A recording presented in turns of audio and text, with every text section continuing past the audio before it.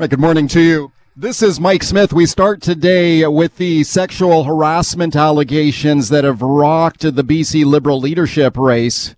The campaign manager for Michael Lee with the bombshell allegations. She said she was sexually harassed and berated by campaign workers for rival leadership candidate Kevin Falcon. And Kevin Falcon joins me now, the former finance minister. He is running for the BC Liberal Party leadership. Kevin, thank you for coming on today. You're very welcome, Mike. Okay, I'm taking a look at the original post that was put on Twitter and social media by Diamond Isinger, who is the campaign manager for your leadership opponent, Michael Lee. And she says this happened on Friday night, that she was in downtown Vancouver. She met 4 members of your leadership campaign who then she writes, I was berated with misogynistic slurs and profane insults, yelled at for 15 minutes, called all kinds of terrible names. What do you say about this? Well, look, I'm completely, it's stomach turning, and it was devastating to hear, quite frankly. And I want to preface my remarks by commending Diamond for having the courage to call BS on this type of nonsense, and to make sure that I apologize publicly to her, as I did privately on the weekend. It's just totally unacceptable behavior in any context, at any time, regardless of excuses or what have you. When did you first become aware of this? Because one of the things that she says in her statement was that she tried to resolve this privately, internally, and after days went by, she finally decided she had no other choice but to go public with it. So when were you told about it, and how come it could not be resolved? Sure. Well, look, here's what I do know. So I can tell you what I do know is that, this incident took place in the early hours of Saturday morning, or late Friday night, Saturday morning. The next morning, my deputy campaign manager reached out to Diamond and spoke with her about the incident, got the information, apologized to her, said that he would immediately look into it. I received a call from my campaign manager around noon on Saturday saying that there had been some kind of an incident that had taken place the night before. He didn't have any real details at all except to tell me something had happened, and I tasked him to go ahead, get all the information he can. I want to know all the facts. I don't want any BS. I want to know exactly what happened. So he went away to do that. He contacted senior members of the Lee campaign to let them know that this was something that we were taking seriously and we were going to look into. It was a challenge, frankly, connecting with people on the Halloween long weekend, or not long weekend, but the Halloween weekend, because a lot of people were out and about. But Diamond then tweeted out her statement on Sunday. When I read that, I was just totally shocked and appalled by the description of what she had to endure and put up with. I called Diamond and apologized to her and tried to understand, asked what had happened. She had indicated that one of the individuals was, way out of line in terms of, raising their voice, yelling, etc. That was enough for me, frankly. I had already committed to have a neutral third-party review, get the facts, find out what happened from the folks involved, and make recommendations to ensure this kind of nonsense never happens again. On Sunday, we parted ways with the individual that Diamond had identified to me, and I followed up with a call to Michael Lee and left him a message. I wasn't able to reach him, but I apologized to Michael, and I also called his campaign chair to apologize to them. I'm just, I'm sickened by the entire thing, Michael, to be perfectly honest with you. And but again, I commend Diamond for, not putting up with whatever nonsense she had to deal with and to go public with it. As uncomfortable as it may be, she did the absolute right thing, and I support her in doing that. Okay, she is the campaign manager for your rival for the leadership, Michael Lee, who is arguably your number one opponent here. He was my guest on the show yesterday. I asked him about this incident, and he said this is part of a bigger problem. And here's what he had to say to me, and I'll get your thoughts. Michael Lee yesterday. It's the overall culture and tone set from the top, not just through a code of conduct, but through everyday work to show respect to listen to others and apologize if we mess up. Inappropriate behavior in politics is completely unacceptable and contributes to why British Columbians have lost trust and faith in the BC Liberal Party. So we need to address it head on, and if we're going to rebuild, we're going to need to do this to include more people in our cause. He went on to say that he feels there has been a pattern of harassment of his campaign in this leadership process. And several people have also reminded me in the last 48 hours that you were part of that Zoom call with NDP MLA Bowen Ma, where she was subjected to some inappropriate sexual commentary on that Zoom call, and you were seen kind of chuckling along with it. Are you concerned that there's at the very least a perception that you and your campaign are a part of it, like an old boys club, that it's just old school stuff, and that this is the same old sexual harassment story we've seen for a long time? No, just flat out no. Look, I have got two highly accomplished women as my campaign co-chairs, Puneet Sander and Diane Watts.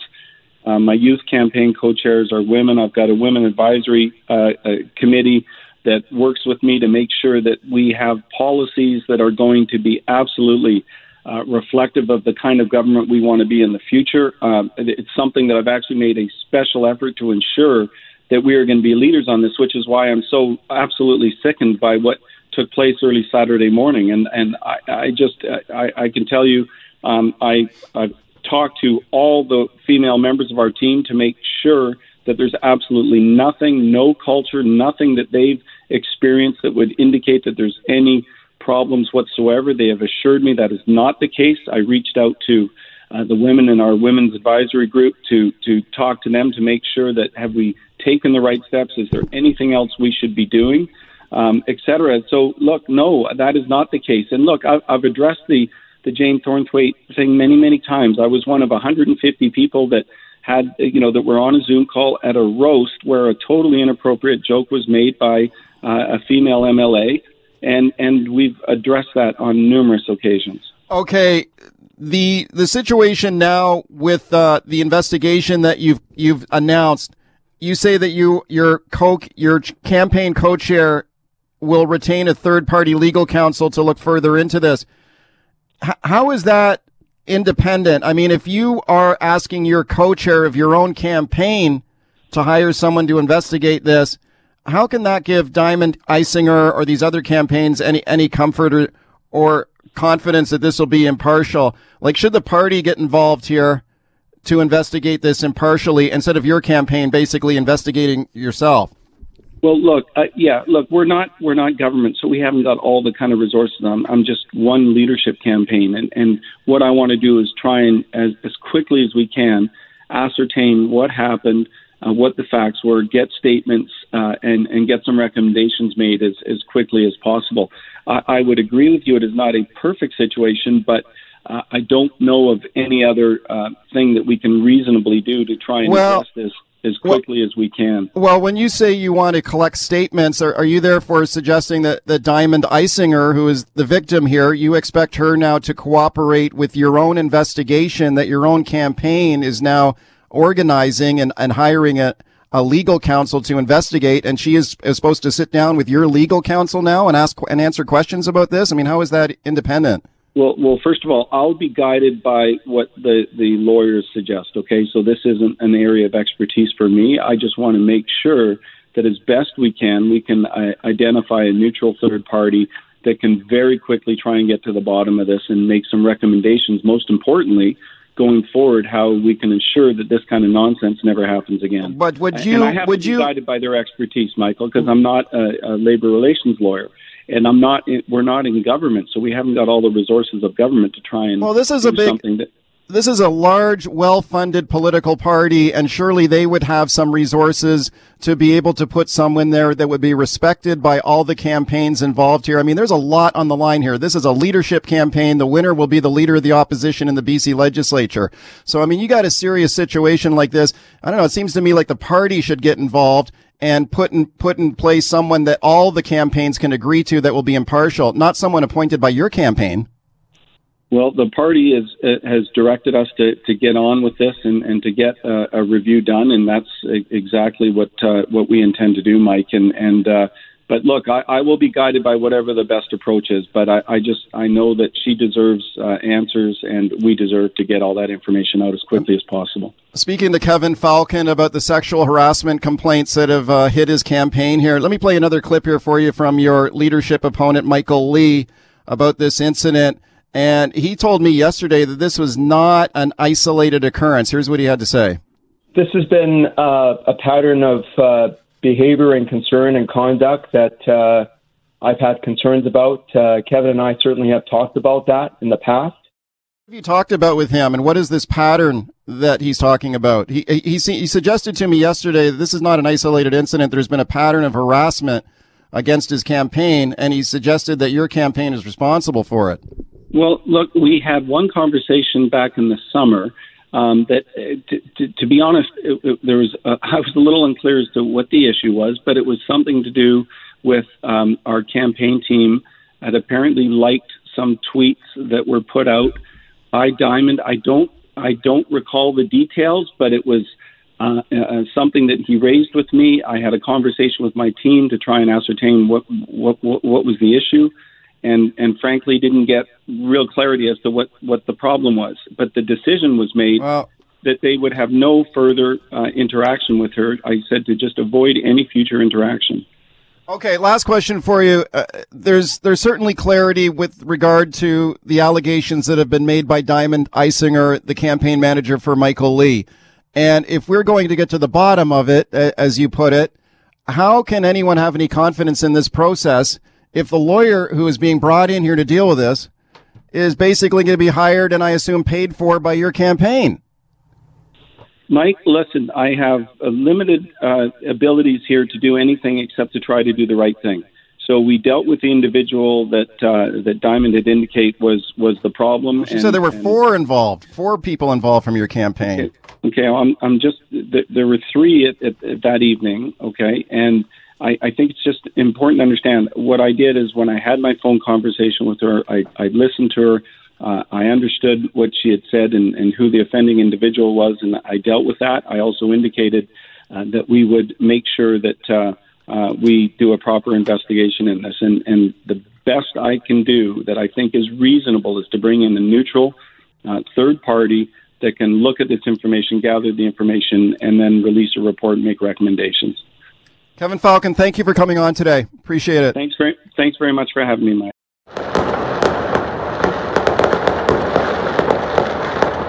There you go. That's the sound in Vancouver on Sunday night. Listen to that. Yeah, that was Halloween night in Vancouver on Sunday night, a city which has supposedly banned fireworks. Did that sound like a ban to you? Wow.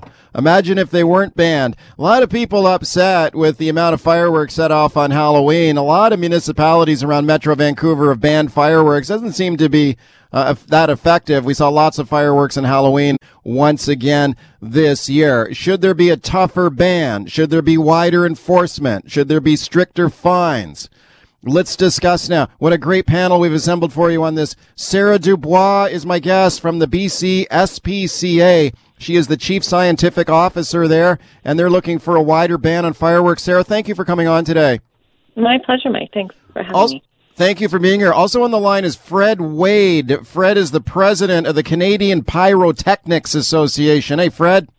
Hey, happy Tuesday to you. Thank you, Fred, for doing this. Sarah, let me go to you first. Can you make the case for a ban on fireworks? And the SPCA, I understand, wants a national ban on fireworks. Is that right? Yeah, so this is specifically targeting consumer fireworks. So there are three classes, we're aware of that are regulated, and your other guest, of course, is likely representing the more professional grade pyrotechnics. But the consumer fireworks, we really need to get those hands out of people who are just not using them in ways that are safe for our communities. Why do you say that?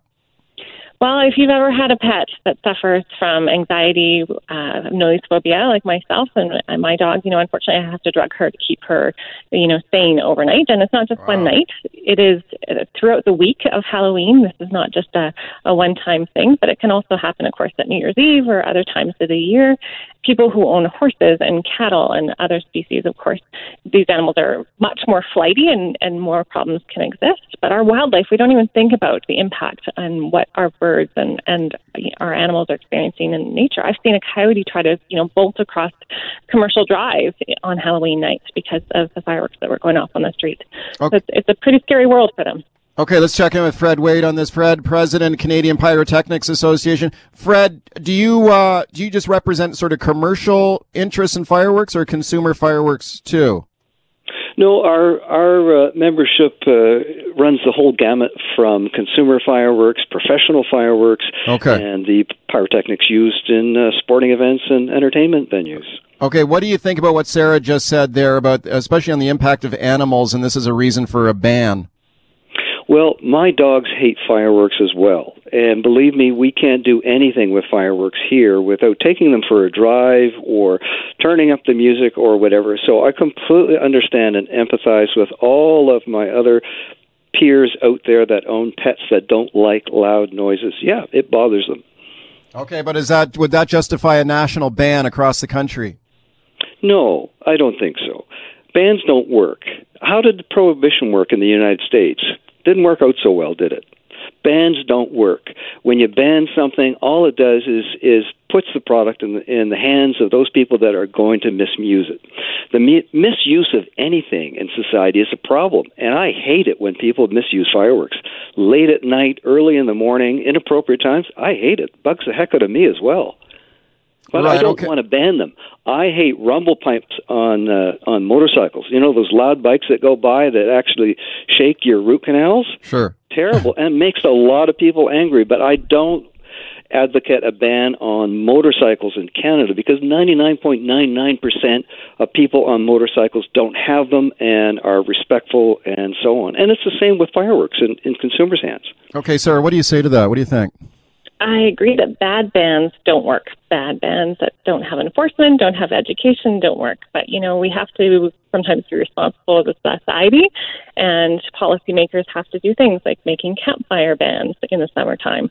Yes, some people might not follow the rules, but sometimes we just have to recognize that there are greater consequences to our communities than an individual's right to blow stuff up. Do you think, Sarah, there should be tougher enforcement? I mean, it does seem like the ban wasn't that effective on the weekend, although I have heard people make the argument that there weren't as many fireworks being shot off in the days leading up to Halloween as compared to previous years, and maybe the amount of fireworks that were lit on Sunday night was even less, although it certainly didn't sound like it. But do you think that, how can you make a ban work? I mean, do you need tougher enforcement?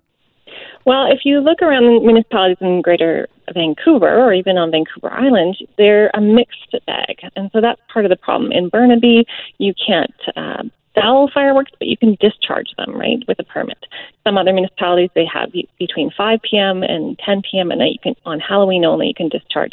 So every municipality has different rules, and that's part of the problem is when you have a patchwork of policies, bans, or regulations, then it becomes very confusing to the consumer. But if you had something that was more consistent across municipalities, and we've seen the same thing, arguments against single-use plastics. Too hard to do, so we shouldn't ban them. It's too hard to ban wildlife feeding. You can't enforce it. But that's just not a reason to not try. Okay, speaking to Sarah Dubois from the SPCA, they're calling for a national fireworks ban. Fred Wade, President, Canadian Pyrotechnics Association. He works in the fireworks industry. He opposes a ban. Let me play a clip here, guys, from Sergeant Steve Addison from the Vancouver Police Department, who was on the show yesterday, and we talked about the fireworks we saw on Halloween in Vancouver and if the police were actually out enforcing the ban. Here's what he had to say to me. We simply don't have the time or the resources in place to chase kids with bottle rockets, to deal with families that are setting off fireworks in their cul-de-sacs. If there's an issue that results in serious public safety, results in a criminal offense, we definitely want to hear about that, and we'll investigate. Okay, Sergeant Steve Addison from the VPD on yesterday's show saying that, look, the police they've got murders to solve. I mean, they've got more serious crime on their hand than chasing after kids with bottle rockets. Fred Wade, is that an argument in your mind for some sort of reasonable rules that if a ban is not going to work, if a ban is not going to be enforced, then maybe you should allow it with some reasonable rules and restrictions? Your thoughts? Well, there's a sister organization in Canada that came up with a campaign this year, which I think is brilliant. And it's the crux of it is be a good neighbor. And ourselves and all our members are doing a lot of work to educate retailers, the convenience stores, and those people that put the fireworks out on the shelf available for people to buy, is push the idea of being a good neighbor. You don't have to invite your neighbor into the backyard for a beer, but at least let them know. Give them the courtesy of saying, look, John, I'm going to have some fireworks in the backyard at 10 o'clock or 9:15 or whatever. So at least they know. If they have pets that may be bothered by the fireworks, they can go for a drive, they can close the windows, they can turn on TV, whatever, right? They can take steps. But first off, absolutely, I hate people that misuse fireworks and bother other people with no consideration. But the majority of people in Canada use them to celebrate birth, anniversary, celebration of life, marriage, divorce, you name it. It makes people happy. Take, for example, this Friday, a widow in a small community is celebrating her husband's death with the local fire department of which he was a member. And what did he want to have? He wanted to have fireworks. So these consumer fireworks in that community is going to make a lot of people celebrate his life and make people happy. Okay, that's Sarah, the good thing about fireworks. Sarah Dubois, why can't we just have some fun? Your thoughts? Well, if everyone was a fireman and lit off their own fireworks in a responsible way, maybe that would be the way to go. But we've tried the reasonable restrictions route, and it hasn't worked. And so we have to think of, again, the greater community. This isn't just about animals, and most people who have animals, it's not just, an hour of fireworks that they're enduring, but this is about community members who come from other countries as refugees, who lived in war-torn areas, the people who suffer from PTSD or have sensory difficulties. There are a lot of challenges for people who don't understand, why British Columbia seems to be this mecca for Halloween fireworks. Other provinces don't do this. This is not something that we have to keep doing just because we've done it in the past. All right, welcome back to the show. And here we go now with the growing backlash against the BC government over autism funding, direct funding to families of autistic children being phased out by the provincial government. A lot of parents not happy about it. They're getting organized. They're fighting back here. Have a listen to this. This is Mitzi Dean, BC's Minister of Child and Family Development, on why they want to phase out direct funding to families and move to a new hub system. Have a listen. These hubs will be one-stop service centres run by community providers where families will have access to a range of professionals without the need for a referral or a diagnosis. Okay, that's Minister Mitzi Dean there, Minister of Child and Family Development in BC, on this phase-out of direct family funding for families with autistic children.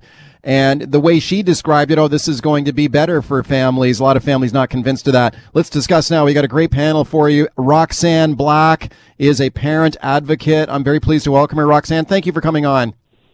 Thank you, Mike. Thanks for having us. It's my pleasure to have you here. Louise Witt is also on the line. Louise is a board member of the Autism Support Network. Hi, Louise. Hi, Mike. Good morning. Thank you to both of you for being here. Roxanne, let me go to you first. Can you tell me your involvement here? Well, I'm a longtime parent. My concern is that the Center for Disease Control, 1 in 54 kids have autism. Staggering numbers, Mike. Autism is the number one childhood developmental disorder. And this announcement is from the NDP is going to put families back 20 years in the province. There's one unique effective treatment for autism, and that's science-based ABA, applied behavior analysis. It's obvious to us that Minister of Children and Families, Mitzi Dean, has no idea what she's doing. It's important for everyone to understand that autism is a neurological disorder, and when you get diagnosed with autism, we don't need a social worker. We need a board-certified ABA consultant who can administer treatment. And it's obvious to me and to many other families that the autism file needs to be moved to health, where we have professionals who can provide treatment. We don't need a babysitter. We don't need respite services. We don't need to buy a deep freeze with that funding. We want the taxpayer dollar to go to science-based treatment to treat our kids with autism, so that they can be the best possible, have the best possible outcomes and a chance at life. We go to Louise. Louise Witt is a member of the board of the Autism Support Network. And Louise, you just heard the minister say, well, actually, this is going to be better if we move to this, what they describe as a hub system instead of direct funding to families. Like, can you explain your concern here? Like, how will this impact the families of autistic kids when they make this change? Well, we don't know because she was very short on specifics. Not a single autism organization in this province was consulted. Wow. Not a single one. Although we tried, we could not get in, and I think that there was a predetermined outcome here anyways. The minister keeps talking about children and youth with quote-unquote support needs. So that's things like respite care or equipment. And in the case of autism, we're talking about medically necessary treatment called applied behavioral analysis. And what she's talking about is removing individualized funding for autism treatment, and which also removes choice from parents to manage their home-based ABA programs. And these are programs that are designed specifically for the needs of a child. You cannot get more child-centered than that. Okay, I was very surprised there when you said that there was no consultation with your group or any of the other autism groups in BC who do such great work on behalf of these kids. Like, when did you find out they were doing this? Was this a big surprise to you, or? We heard it coming down the pipe. We heard that it was going to happen, but when we tried to be on those committees, we were declined. When we went to get information from the Freedom of Information, nothing was given back to us. Everything was hidden from us. It's like they didn't want the autism community to know what was coming. Well, speaking to Roxanne, they blindsided us. They totally blindsided us. Speaking to Roxanne Black, she's the mom of an autistic son. Louise Witt is with the Autism Support Network. When I take a look at the current system that's in place, Roxanne, for families, as I understand it, that families with children under the age of 6 with autism are eligible for $22,000 in funding a year. That gets reduced to $6,000 a year for autistic children 6 and up. That's kind of the basics of the current program. Do you feel that the current program is adequately serving families well? And is your concern that if they move to this centralized system that some families will get less funding? Or what are your key concerns there? Well, the thing is, the minister hasn't come out with any funding. We know nothing. We're in the dark. She hasn't come out with any new funding for autism specifically. And so the parents are on the cliff just waiting, to figure out what she's going to come out with. When do you expect to get more details? Like, when does this change take effect? Do we know yet? She's talking about having this individualized funding phased out by 2025.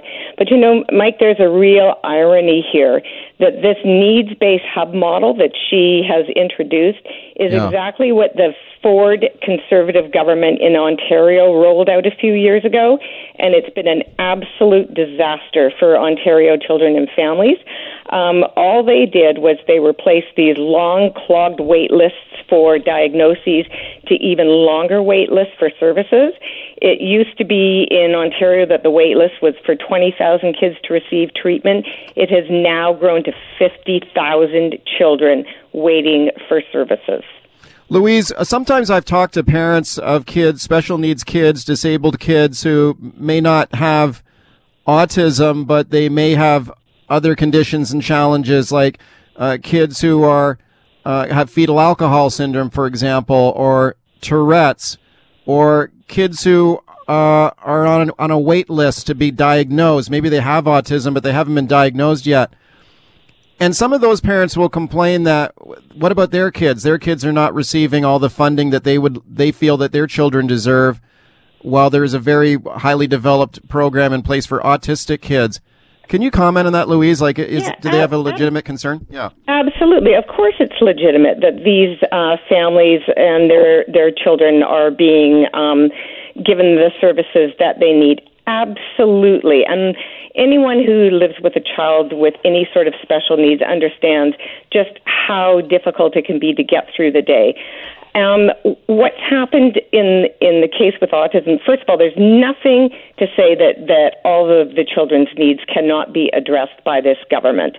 What the minister has done is pit one group against another group, which is absolutely unconscionable. This new funding system does not need to be done on the backs of kids with autism. And how it's important to understand how the individualized funding even came about, because there was a previous generation of autism parents who learned that the only way to compel government to help kids with autism was through litigation and to not let up. And that's the only reason that individualized funding was established, and the intent was to provide the science-based ABA treatment for autism. There's nothing stopping Mitzi Dean from doing the right thing by all kids who have support needs or neurodiverse needs or whatever the special needs are. Don't do it on the back of kids with autism. We have something that is working for many families in this province. But, come on, Mitzi Dean, do the right thing for everybody here. It's going to devastate the entire autism community. The 20 years that it took for us to build capacity in this province, she is going to take it away with a stroke of a pen, and she doesn't seem to care. We listened to question period yesterday in the legislature, and I was appalled, absolutely appalled. I know the opposition hammered her on this, so we've got support and momentum is building all across the province, and we're fighting back. I'm like, hang on to your handbags over there in Victoria, ladies, because we are coming and we are going to fight back. We're not going away. Our children are too important. And we're calling force. There's 20,000 families across British Columbia. I almost feel like it's political suicide for the NDP. Do you not think we're going to target those swing ridings where those MLAs barely got in? And all the families have brothers, sisters, right? Cousins, aunts, uncles, friends in those communities. We are fighting back. We are not going to take this lying down. I certainly believe you when you say that. I'm speaking to Roxanne Black. She's the mom of an autistic child. Louise Witt, Autism Support Network. Roxanne, when critics say that moving to this centralized system and away from direct funding to families of autistic kids, that this could basically force families to fight each other, do you mean autism is a spectrum disorder, right? Like some kids have got more severe cases than others. Like if you go to this sort of needs-based hub model that she's describing, what is your concern there? That some families of autistic children will be fighting each other for funding? Is that your concern? I mean, it's definitely possible. And who's going to be doing the assessment? Our kids have already been well assessed by psychologists, psychiatrists, pediatricians, right? So who in these hubs are going to be there doing the assessment to tell the families? They already know what their kids need, where to go, and what's going to happen is we're all going to be waitlisted. Okay, you qualify this for this service, and you qualify for that service, but there's no service providers, Mike. Where are they all coming from? We have a shortage. We, the autism families, we go out, we train, we recruit. We get people going into universities so that they can get their master's degree in autism treatment and their doctorate. That's who's in the field treating our kids. But that's been built on the backs of parents. We have done this. Okay, we're following it very closely. I want to thank both of you for being here, and we'll see where it goes from there. We're following it closely here on the show. Thank you for coming on today. Mike, we're doing a protest in Victoria on November 24th. Thank you, and that'll be at the legislature, right? At the legislature. Okay, thank you. Thank you very much.